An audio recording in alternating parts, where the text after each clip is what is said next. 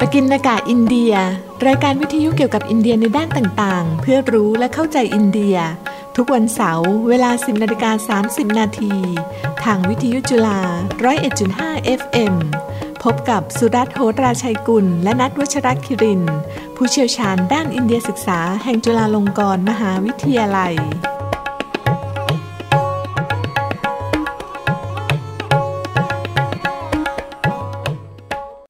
สวัสดีครับท่านผู้ฟังพบกับรายการปกิณกะอินเดียสำหรับวันเสาร์ที่26พฤศจิกายนพุทธศักราช2565หัวข้อในวันนี้คือการสรรเสริญชุมชนเผ่าการริเริ่มที่สำคัญของรัฐบาลอินเดียในนามของการสร้างชาติอินเดียผมสุรัตน์ โหราชัยกุลภาควิชาความสัมพันธ์ระหว่างประเทศคณะรัฐศาสตร์และศูนย์อินเดียศึกษาจุฬาครับและผมณัฐ วัชรคิรินทร์สถาบันเอเชียศึกษาจุฬาครับครับท่านผู้ฟังครับเชิญฟังเพลงก่อนเลยครับ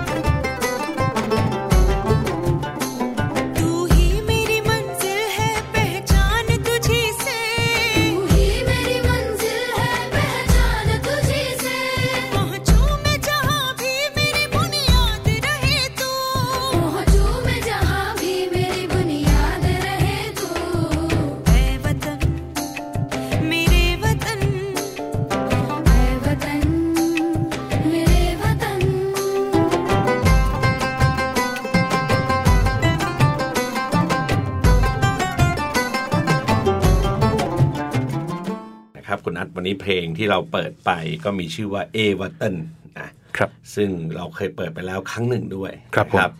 แต่ก็มีบางคนแสดงความเห็นมาว่าชอบก็เปิดทำใจซ้ำกันหน่อยนะครับภาพยนตร์เรื่องนี้เพลงนี้ก็เป็นเพลงประกอบภาพยนตร์นะครับที่ชื่อว่าไรส์เนี่ยนะครับนะซึ่งฉายในปีคริสตศักราชปี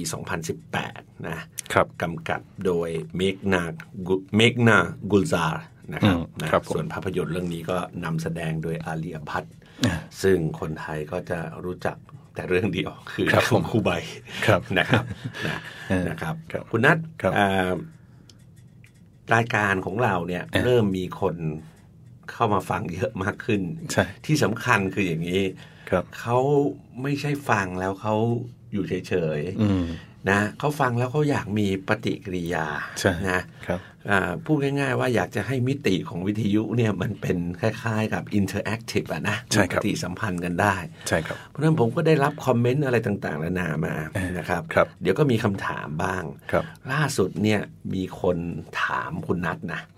ใช่ไหมใช่ครับคำถามคืออะไรครับคุณนัทเดี๋ยวผมเล่าให้ฟังเลยแล้วกันนะฮะคือท่านนี้นะครับก็คือเคยทำมาแล้วก็คือท่านที่เป็นแท็กซี่ที่ผมเล่าให้ฟังเนี่ยนะฮะคือคำถามนะฮะก็คือว่าขอทราบเพลงโปรดผู้นำอินเดียครับตอนแรกนะฮะผมก็คิดว่าพี่เขาจะถามว่าโมดีใช่ไหมฮะโมดีชอบเพลงอะไรปรากฏว่าเขาขยายความครับบอกว่าขอคนไหนก็ได้ครับเพราะว่าเพลงสะท้อนตัวตนครับแล้วเขาก็ยกตัวอย่างมานะฮะอาทิจอมพลถนอมกิตติขจรเนี่ยชอบเพลงกังหันต้องลมนะฮะแล้วก็พลเอกชาติชายชุนทวันเนี่ยชอบฮักกันบ่ได้นะครับแล้วก็คุณชวนหลีกภัยชอบเพลงสาวพักไห่ใช่ไหมฮะอาจารย์พอจะรู้ใครอีกไหมของผู้นำไทยเนี่ย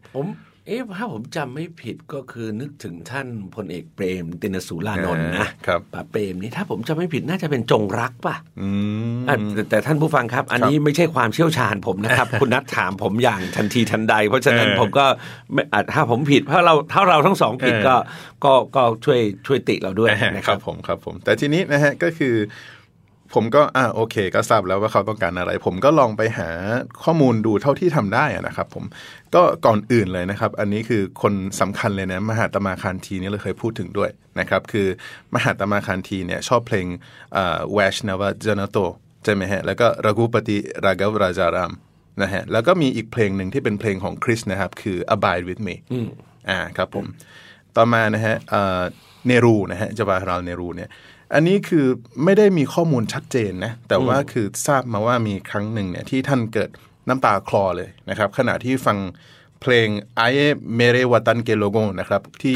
ร้องโดยลาตามังเกชกาใช่ครับผม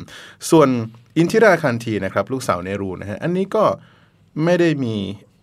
ข้อมูลแน่ชัดเหมือนกันนะฮะแต่ว่ามีจากปากของลาตามังเกชกาเองนี่แหละนะครับคือลาตาบอกว่า I had a beautiful relation with her นะฮะมีความสัมพันธ์ที่ดีต่อกันเลยแล้วก็บอกว่าเธอเนี่ยหมายถึงอินทิราคันธีเนี่ยนะฮะสนใจเรื่องดนตรีมากๆนะฮะและฉันเองนะครับหมายถึงลาตามังเกชกาเองนะฮะเคยได้ยินด้วยนะฮะว่าเธอเนี่ยก็ร้องเพลงเก่งเหมือนกันอินทิราคันธีเนี่ยร้องเพลงเก่งเขาว่าอย่างนั้นนะฮะก็คือถ้าออกมาจากปากลาตามังเกชกานี่แสดงว่าไม่ธรรมดาแหละครับก็เป็นไม่ได้แต่อีกอย่างหนึ่งคุณลาตาเนี่ยท่านเป็นคนที่แบบไม่ว่าอะไรใครนะเพราะฉะนั้นแล้วบางทีก็อาจจะไม่แน่ใจต้องฟังอีกทางไปดูคลิปของคุณที่ราคาทีถ้าเคยร้องนะแล้วเราค่อยบอกประเมินกันว่าเพราะหรือไม่เพราะครับผมต่อมาครับอีกท่านหนึ่งครับอาตาลบิฮารีวัชปาฮีนะครับคือท่านนี้เนี่ยมีเรื่องเล่าให้ฟังเลยนะครับว่าในขณะที่ไปชมการแสดงของบูเปนฮาซาริกานะครับได้เขียน request นะครับเขียนในกระดาษเลยนะฮะด้วยตัวเองเลยนะฮะเขียนไปขอเพลงที่ชื่อว่ามวยเอติจาจาโบรนะครับผมแล้วก็สุดท้ายครับนเรนทราโมดีเนี่ยคือเขาบอกว่าโอเคถ้าถามถึงเพลงที่ชอบเนี่ยตอบได้ง่ายๆเลยก็คือโฮปวันเวกเซอุรเนวาเลโกเรนะครับอันนี้คือมาจากหนังเรื่องแจชิโตนะครับในปี1961ซึ่งก็ขับร้องโดยลาตามังเกชกาเหมือนกันโดยสรุปก็คือว่าเท่าที่เราพูดมาเนี่ยนะฮะแต่ละท่านเนี่ยดูเหมือนมีเยอะมากเลยนะที่ผูกพันกับลาตามังเกชกาถูกไหมท่านใช่ครับนะก็อันนี้ก็เป็นความพยายามในการที่เราจะเข้าไปตอบแต่ผู้นำบางคนก็ไม่เคยบอกว่าเขาชอบเพลงอะไรเป็นพิเศษนะที่สำคัญคืออย่างนี้คุณนัทมนุษย์เราเนี่ยเราอาจจะไม่จำเป็นต้องชอบแค่เพลงเดียวนะเพราะนั้นบางทีมีคนถามว่าเพลงที่ท่านชอบมากที่สุดหนึ่งเพลงที่แบบเป็นเพลงที่ท่านแบบไม่ได้เลยชอบแบบสุดๆตอบยากครับนะเพราะเพลงดีๆมันก็มีเยอะนะครับคุณนัทครับวันนี้เรากลับมาที่หัวข้อเรานะซึ่งเป็นเรื่องของการสรรเสริญชุมชนเผ่าเนี่ยแล้วผมก็ได้กล่าวไปแล้วว่าหัวข้อเราเนี่ยมีสร้อยตามมาด้วยว่ามันเป็นการริเริ่มที่สำคัญมากเลยเนี่ยของรัฐบาลอินเดียเนี่ยในนามของการสร้างชาติอินเดียเนี่ยนะเพราะฉะนั้นคุณนัทจะเริ่มก่อนเลยดีไหมครับได้ครับก็คือปีที่แล้วนะฮะรัฐบาลอินเดียเนี่ยได้ประกาศให้วันที่15พฤศจิกายนใช่ไหมครับเป็นวันที่ชื่อว่าจนะจาติยเการัฟดิวัสนะครับหรือว่าถ้าพูดเป็นภาษาไทยง่ายๆก็คือชนะชาติยะเคารวะทิวัตใช่ไหมครับหรือถอดอีกทีนึงอีกนะฮะเป็นคำที่ง่ายกว่านั้นอีกก็คือวันเคารพชนเผ่าไอ้คำว่าชนชาติที่เขาใช้ตรงนี้หมายถึงชนเผ่าครับผมการประกาศเนี้ยก็เพื่อให้เกียรติใช่ไหมฮะแก่ชุมชนเผ่าที่ได้อุทิศต่อชาติอินเดียนั่นก็หมายความว่าอะไรครับคือหมายถึงว่าอินเดียเนี่ยที่เกิดขึ้นมาทุกวันนี้เนี่ยนะครับมีการสร้างชาติกันอะไรมากมายไม่ได้แค่มาจากชนเผ่ากลุ่มหลักของอินเดียเท่านั้นแต่ว่ามีชนเผ่าอีกมากมายนะฮะซึ่งเกี่ยวข้องกับการเรียกร้องเอกราชและการสร้างชาติอินเดียครับอันนี้ผมคิดว่าเป็นหมากที่สำคัญซึ่งเดี๋ยวสักพักจะอธิบายให้ท่านผู้ฟังได้เห็นนะครับว่าทำไมถึงเป็นการริเริ่มที่สำคัญเนี่ยสิ่งก่อนอื่นได้เลยเนี่ยคุณนัทเราอาจจะจำเป็นต้องให้ข้อมูลท่านผู้ฟังก่อนนะว่าชนเผ่าหรือที่เราเรียกว่า tribal community เนี่ยบางทีภาษาอังกฤษก็ใช้คำว่าอะไร indigenous people คนท้องถิ่นแต่ดั้งเดิมเลยเนี่ยนะซึ่งอันเนี้ยนะครับศัพท์ภาษาก็จะค่อนข้างเยอะทางออสเตรเลียนี่ก็จะมี aborigin ซึ่งมาจากไอ้ข้างหลังนี่ก็คือ original origin นี่แหละถูกไหมครับนะอันนี้ชนเผ่าของอินเดียที่เรียกว่า tribal community เนี่ยที่รัฐบาลอินเดียรับรองเนี่ยคุณนัทมีทั้งหมด700กับ5กลุ่มนะไม่น้อยเลยนะครับนะถ้านับจำนวนประชากรชนเผ่าเอามารวมกันทั้งหมดเนี่ย104ล้านคนนะครับผมเกือบจะเท่าไหร่อ่ะเกือบ2เท่าบ้านเราอ่ะประมาณ2เท่านะประมาณนะซึ่ง104ล้านคนเนี่ยถ้าคิดเป็นสัดส่วนเนี่ยคุณนัทก็ประมาณ8.6%ของประชากรอินเดียทั้งหมดนะใช่ถูกไหมครับนะ ตัวเลขนี้เนี่ยนะครับได้มาจากเว็บไซต์ขององค์กรที่ชื่อว่า International Work Group for Indigenous Affairs นะครับซึ่งเป็นองค์กรสิทธิมนุษยชนระดับโลกเลยล่ะนะครับนะมีหน้าที่หลักๆเลยก็คือส่งเสริมและคุ้มครองสิทธิของชนเผ่าพื้นเมืองเพราะว่าฝรั่งนี่ชอบนิยมใช้คำว่า indigenous เวลาถอดมาเป็นภาษาไทยก็จะกลายเป็นชนเผ่าพื้นเมืองนะแต่ถ้า tribal เนี่ยนะก็จะเป็นชุมชนเผ่าอะนะ tribal community เลยทำนองเนี้ยนะครับเว็บไซต์แห่งนี้เนี่ยนะครับนะยังระบุอีก2ประเด็นสำคัญนะบอกว่าแท้จริงแล้วน่าจะมีชนเผ่ามากกว่านี้ดังนั้นตัวเลข104ล้านคนน่าจะน้อยกว่าความเป็นจริงนะและก็2ชนเผ่าหรือชนพื้นเมืองที่เราเรียกกันเนี่ยพบได้มากสุดก็คือในทางตะวันออกเฉียงเหนือของอินเดียที่เราเรียกว่า7 รัฐสาวน้อยเนี่ยนะไม่รู้ใครเป็นคนแปลนะเริ่มแรกแต่ภาษาอังกฤษก็คือ Seven Sister States นะครับนะซึ่งแถวนั้นเนี่ยก็จะเรียกว่าอะไรไล่เข้ามาเนี่ยเป็นแถบชนเผ่าตอนกลางทอดยาวจากรัฐราชฐานเนี่ยไปยังเบงกอลตะวันตกได้ด้วยนะครับอันนี้ก็คือว่าค่อนข้างที่จะใหญ่ไม่น้อยเลยทีเดียวครับแล้วในจำนวนเหล่านี้นะฮะแทบจะทุกเผ่าเลยก็ว่าได้นะครับที่มีบทบาทในการต่อสู้เรียกร้องเอกราชอินเดียใช่ไหมฮะแล้วส่วนใหญ่เนี่ยเขาเริ่มต่อสู้กันมาตั้งแต่ปีคริสต์ศักราช1857นะฮะดังนั้นแล้วหลักฐานทางประวัติศาสตร์เนี่ยจึงระบุชื่อผู้นำชนเผ่าเอาไว้ไม่น้อยเลยนะครับผมแน่นอนนะฮะหลักฐานทางประวัติศาสตร์ที่ว่าเนี่ยถึงแม้ว่ามันจะมีอยู่แต่ว่ามันก็น้อยใช่ไหมเพราะว่ามันไม่ใช่กระแสหลักนะอาจารย์ใช่ไหมครับก็เป็นกระแสที่อยู่ในแง่มุมนะฮะในซอกบางก็เรียกอย่างนั้นก็ได้นะฮะเพราะว่าชนเผ่าใช่ไหมฮะส่วนหนึ่งคือประวัติศาสตร์ผู้นำอินเดียเนี่ยมีมากใช่ไหมฮะมีมากก็เลยทำไงครับปกปิดนะฮะทำให้ไม่เห็นความเป็นวีรบุรุษของผู้นำชนเผ่าซึ่งแน่นอนคือคนส่วนใหญ่เนี่ยก็จะไม่ค่อยเห็นตัวตนเท่าไหร่เพราะว่าเหมือนกับว่าเขาเป็นกลุ่มน้อยใช่ไหมครับผมครับอีกอย่างหนึ่งคุณนัทถ้าผมอาจจะเสริมเพิ่มเติมจากตรงนี้ไปอีกก็คือว่ามีบางชนเผ่านะคุณนัทที่เขาใช้ประเพณีของการบันทึกประวัติศาสตร์แบบการบอกเล่าใช่ถูกไหมฮะเขาไม่ได้ใช้แค่ลายลักษณ์อักษรถูกต้องทีนี้ถ้าไม่ใช่ลายลักษณ์อักษรเนี่ยโอกาสที่จะทำให้คนรู้จักเนี่ยมันก็น้อยกว่าเพราะว่าวัตถุประสงค์หลักก็คือบอกเล่าสู่กันมาแน่นอนครับในพื้นที่ของตนน่ะภาษาก็เป็นของตัวเองด้วยก็เล่ากันรู้เรื่องเฉพาะในกลุ่มตัวเองนั่นแหละยิ่งก็ไม่มีทางที่จะรู้ได้ง่ายๆนะครับนะคราวนี้คุณนัทผมเน้นไปตั้งแต่ในหัวข้อแล้วนะว่านี่เป็นการเริ่มที่สำคัญมากของรัฐบาลอินเดียนะครับถูกไหมเหตุที่ต้องกล่าวเช่นนี้ก็เพราะว่าอินเดียมีชนเผ่ามากมายเมื่อกี้เราก็ได้พูดไปแล้วนะครับในอดีตเนี่ยหลายคนก็ไม่ได้รับการยอมรับนะปัจจุบันก็ยังมีอยู่นะประเด็นนะบ้างก็ถูกเลือกปฏิบัติถูกไหมทำให้หลายคนเนี่ยคับแค้นใจนะคนนั้นนะที่สำคัญก็คือหลายชนเผ่าเนี่ยแทบจะทั้งหมดเลยเนี่ยได้ต่อสู้เรียกร้องเอกราชแต่สักพักก็ตั้งคำถามกับตัวเองอยู่ว่าสรุปฉันเป็นพลเมืองประเทศนี้เปล่าเนี่ยเพราะว่าฉันยังถูกเลือกปฏิบัติอยู่เลยนะครับดังนั้นความรู้สึกที่จะบอกว่าเป็นเจ้าของประเทศเนี่ยก็จะไม่ค่อยมีนะซึ่งภาษาอังกฤษแล้วก็ใช้คำว่าอะไรsense of belonging นะใช่ครับนะครับเพราะฉะนั้นด้วยเหตุนี้เนี่ยก็เลยสันนิษฐานได้นะฮะว่าเนี่ยเป็นสาเหตุที่รัฐบาลอินเดียเนี่ยนะครับต้องผนวกรวมผู้คนเข้ามาเป็นพลเมืองอย่างจริงจังใช่ไหมฮะซึ่งก็จะลดหรือขจัดความรู้สึกความไม่เป็นเจ้าของประเทศที่ว่าเนี่ยนะฮะหรือว่าลดหรือขจัดความรู้สึกที่ว่าฉันเป็นคนแปลกหน้านะอยู่ในบ้านตัวเองนี่แหละแต่เป็นคนแปลกหน้าใช่ไหมฮะทีนี้อาจารย์ครับ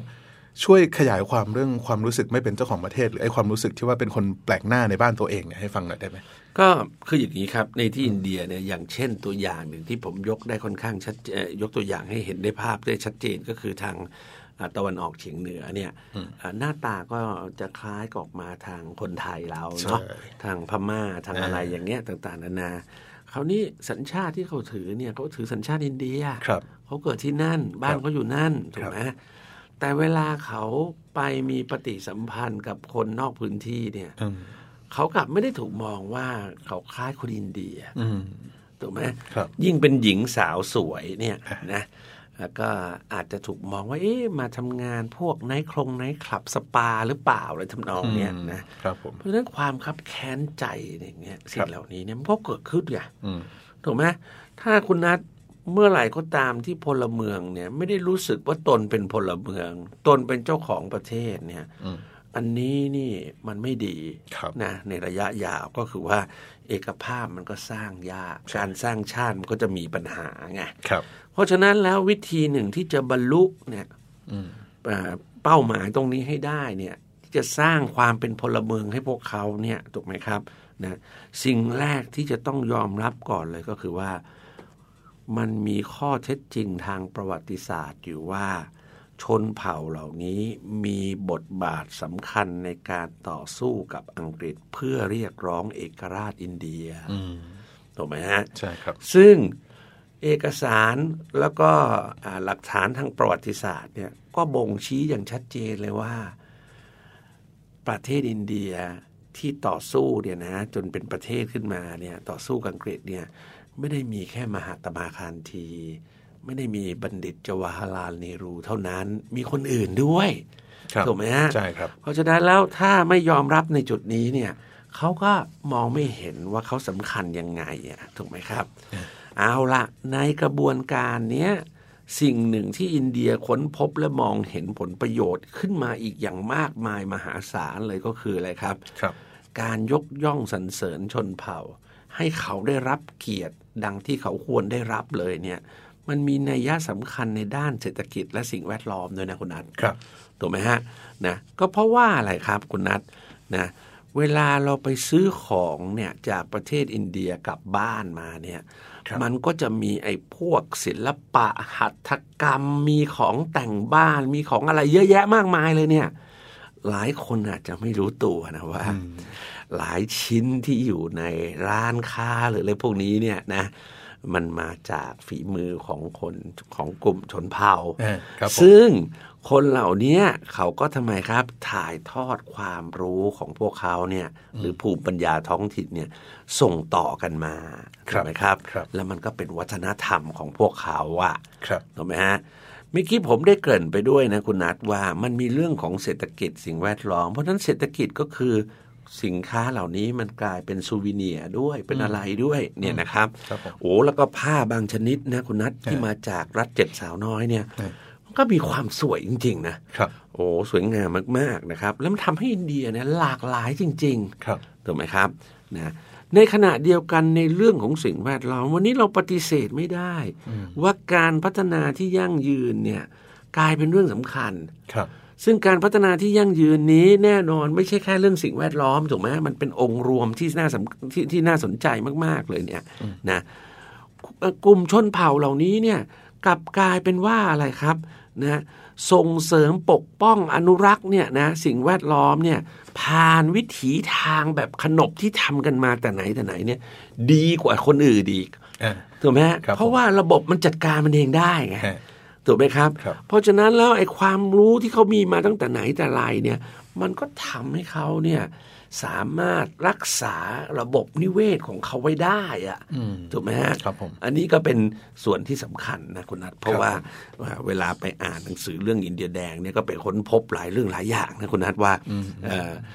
เขาไม่ฆ่าสิ่งนั้นไม่ทำสิ่งนั้นบูชาสิ่งนั้นไหว้สิ่งนั้นอะไรเงี้ยมันสัมพันธ์กับการอยู่รอดของเขาด้วยแหละใช่ถูกไหมฮะนะเพราะฉะนั้นระบบนิเวศทางป่าเนี่ยรวมไปถึงเรื่องของน้ำเรื่องของอะไรครับนะเศรษฐกิจเนี่ยนะที่มันเป็นคล้ายๆแบบเส้นเลือดวิ่งเข้ามาเหล่านี้เนี่ยครั้งหนึ่งก็เคยถูกอังกฤษเนี่ยนะครับเข้าไปจัดการนะถูกไหมครับนะและในที่สุดเนี่ยนะครับก็มีการต่อสู้กันเกิดขึ้นด้วยเนี่ยนะครับซึ่งแน่นอนการต่อสู้นี้เริ่มแรกก็หลายแห่งเลยก็จะเป็นเรื่องของการไม่ให้แตะเรื่องที่ดินของกลุ่มชนเผ่าแล้วเดี๋ยวสักพักก็จะเป็นเรื่องของการเรียกร้องเอกราชนะครับเพราะฉะนั้นพูดง่ายๆเลยก็คือระบบซามีนดารีที่จะต้องมีผู้ให้เช่ากับผู้เช่าเนี่ยนะโอ้โหชนเผ่าเขาไม่มองอย่างนั้นเขาอยู่กันแบบชุมชนทุกคนวิถีคิด นะเป็นทรัพย์สินร่วมเป็นอะไรหลายอย่างเหล่านี้เนี่ยถูกไหมครับ ครับผมนะหนึ่งในนั้นที่มีชื่อเสียงโด่งดังมากก็คือบิรซามุนดาครับผมนะครับซึ่งอันนี้ก็ปัจจุบันก็ถ้าเป็นที่พักที่กำเนิดของท่านที่ท่านเคลื่อนไหวเนี่ยก็จะเป็นมลรัฐที่เรียกว่าจาร์คันในปัจจุบันเนี่ยนะครับก็คือแต่ถ้าพูดถึงบิรซามุนดาคนนี้เนี่ยนะฮะก็คือว่าท่านเป็นคนที่จัดตั้งใช่ไหมฮะแล้วก็เป็นผู้นำของขบวนการชนเผ่านะฮะที่เรียกร้องไปสู่เรื่องของการปฏิวัติชนเผ่าอย่างที่เราเรียกกันว่าอะไรครับมีเทอมของเขาที่เรียกว่าอุลกูลันใช่ไหมฮะนะครับแล้วก็ในตอนนั้นนะฮะเบซ่าก็ยังอายุไม่มากเนี่ยก็ยังเป็นหนุ่มอยู่นะฮะก็ต้องการที่จะอะไรครับต้องการที่จะปฏิรูปสังคมของชนเผ่าใช่ไหมฮะแล้วก็พยายามที่จะผลักดันเนี่ยให้ชนเผ่าเนี่ยละทิ้งเกี่ยวกับเรื่องไอ้ความเชื่อที่แบบว่าเรื่องเหนือธรรมชาติหรือว่าเรื่องพ่อมดหมอผีอะไรเงี้ยเวทมนต์คาถาอาคมอย่างเงี้ยนะฮะผมนะครับซึ่งอันเนี้ยก็ถือว่าเป็นเรียกว่าเป็นเสน่ห์ของเขาเลยก็ได้เลยนะฮะที่ทำให้ชุมชนของชนเผ่าทั้งหลายเนี่ยเวลากล่าวถึงนะครับบิรซามุนดาเนี่ยเรียกเขาว่าบักวานนี่แปลว่าอะไรครับอาจารย์พระเจ้าพระควานใช่ครับผมซึ่งตรงนี้คุณนัทสำคัญมากนะเวลามันมีแรงเข้ามาต่อสู้เนี่ยนะเราก็การต่อสู้กับแบบเบงกอลเรเนซองส์เนี่ยนะครับผมก็คือกลับมาทบทวนตัวเองก่อนแล้วสู้กับอันนี้ก็เหมือนกันทบทวนตัวเองสู้กับนะฮะอันนี้ก็เป็นลักษณะที่เราเห็นนะฮะนะนายกรัฐมนตรีโมดีนี่ผมว่าค่อนข้างเป็นคนฉลาดนะพูดง่ายๆว่าการทำแบบนี้เนี่ยนอกจากเขาจะสร้างชาติได้แล้วเนี่ยถูกไหมนะให้เกียรติคนให้มีความเป็นพลเมืองมีเอกภาพแล้วเนี่ยถูกไหมครับคนเหล่านี้ก็จะรู้สึกดีต่อประเทศถูกไหมครับและแน่นอนนะฮะก็มีผลต่อพรรคพาราติยาชนตะได้ด้วยถูกไหมครับนะฮะเพราะฉะนั้นแล้วเนี่ยครับคือสิ่งที่กำลังเกิดขึ้นและที่สำคัญคืออย่างนี้ครับคุณนัทนิทรรศการตอนนี้ในอินเดียเนี่ยที่เกี่ยวข้องกับชนเผ่านะพิพิธภัณฑ์นะและอื่นเนี่ยเริ่มเกิดขึ้นเลยนะโอ้โหคุณนัทบุดโผล่มาเต็มเป็นจุดๆเลยแล้วก็เริ่มมีงานเขียนมีอะไรที่เพิ่มมากขึ้นเรื่อยๆเลยทำนองนี้เนี่ยนะครับเพราะฉะนั้นวันที่15พฤศจิกายนที่เมื่อกี้คุณนัทบอกถูกไหมครับนะว่าแปลว่าวันเคารพชนเผ่านี่แหละถ้าถอดมาเป็นภาษาไทยเนี่ยนะ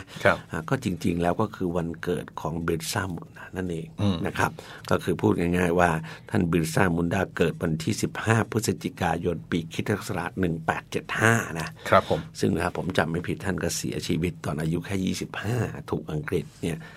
จับขังคุกด้วยนะครับนี่ก็เป็นส่วนสำคัญนะครับคุณนัทเราเหลือเวลานิดหนึ่งพอจะช่วยประชาสัมพันธ์อะไรนิดหนึ่งได้ไหมครับได้ครับพอดีว่าเราเนี่ยกำลังจะมีงานนะครับงานปิยมหาราชาวัฒนานุรักษ์นะครับในวันศุกร์ที่2ธันวาคม2565นะครับตั้งแต่เวลา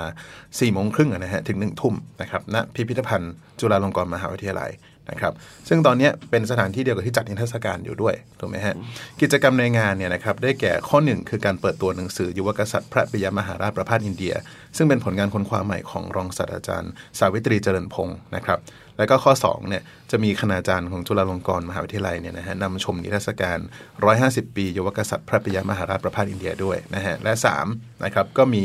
การแสดงทางศิลปะวัฒนธรรมของศิลปินรับเชิญพิเศษนะไหมฮะเช่นการรำอวยพรแล้วก็รำมโนราด้วยนะของคณะศิลปินสถาบันเยาวนาฏศิลป์ครับผมซึ่งอันนี้มีพิเศษนะฮะผู้เข้าร่วมงานทุกคนเนี่ยจะได้รับหนังสือที่ว่าเนี่ยที่จะเปิดตัวเนี่ยด้วยนะฮะคนละเล่มนะครับแล้วก็มีอาหารอินเดียคนละ1 กล่องอันนี้ก็คือว่าหลังเสร็จงานค่อยถือออกไปกินเนาะครับผมแล้วก็ไม่มีค่าใช้จ่ายในการร่วมงานนะครับครับสำหรับใครสนใจงานนี้ก็อาจจะเข้าไปดูที่ Facebook ผมก็ได้นะสุรัตน์โหราชัยกุลแล้วก็สามารถติดต่อจอง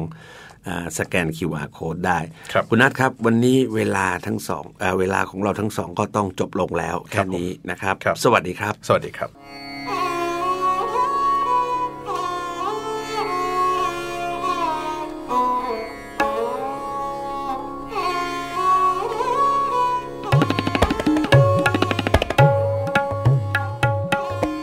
กินกะอินเดียรายการวิทยุเกี่ยวกับอินเดียในด้านต่างๆเพื่อรู้และเข้าใจอินเดีย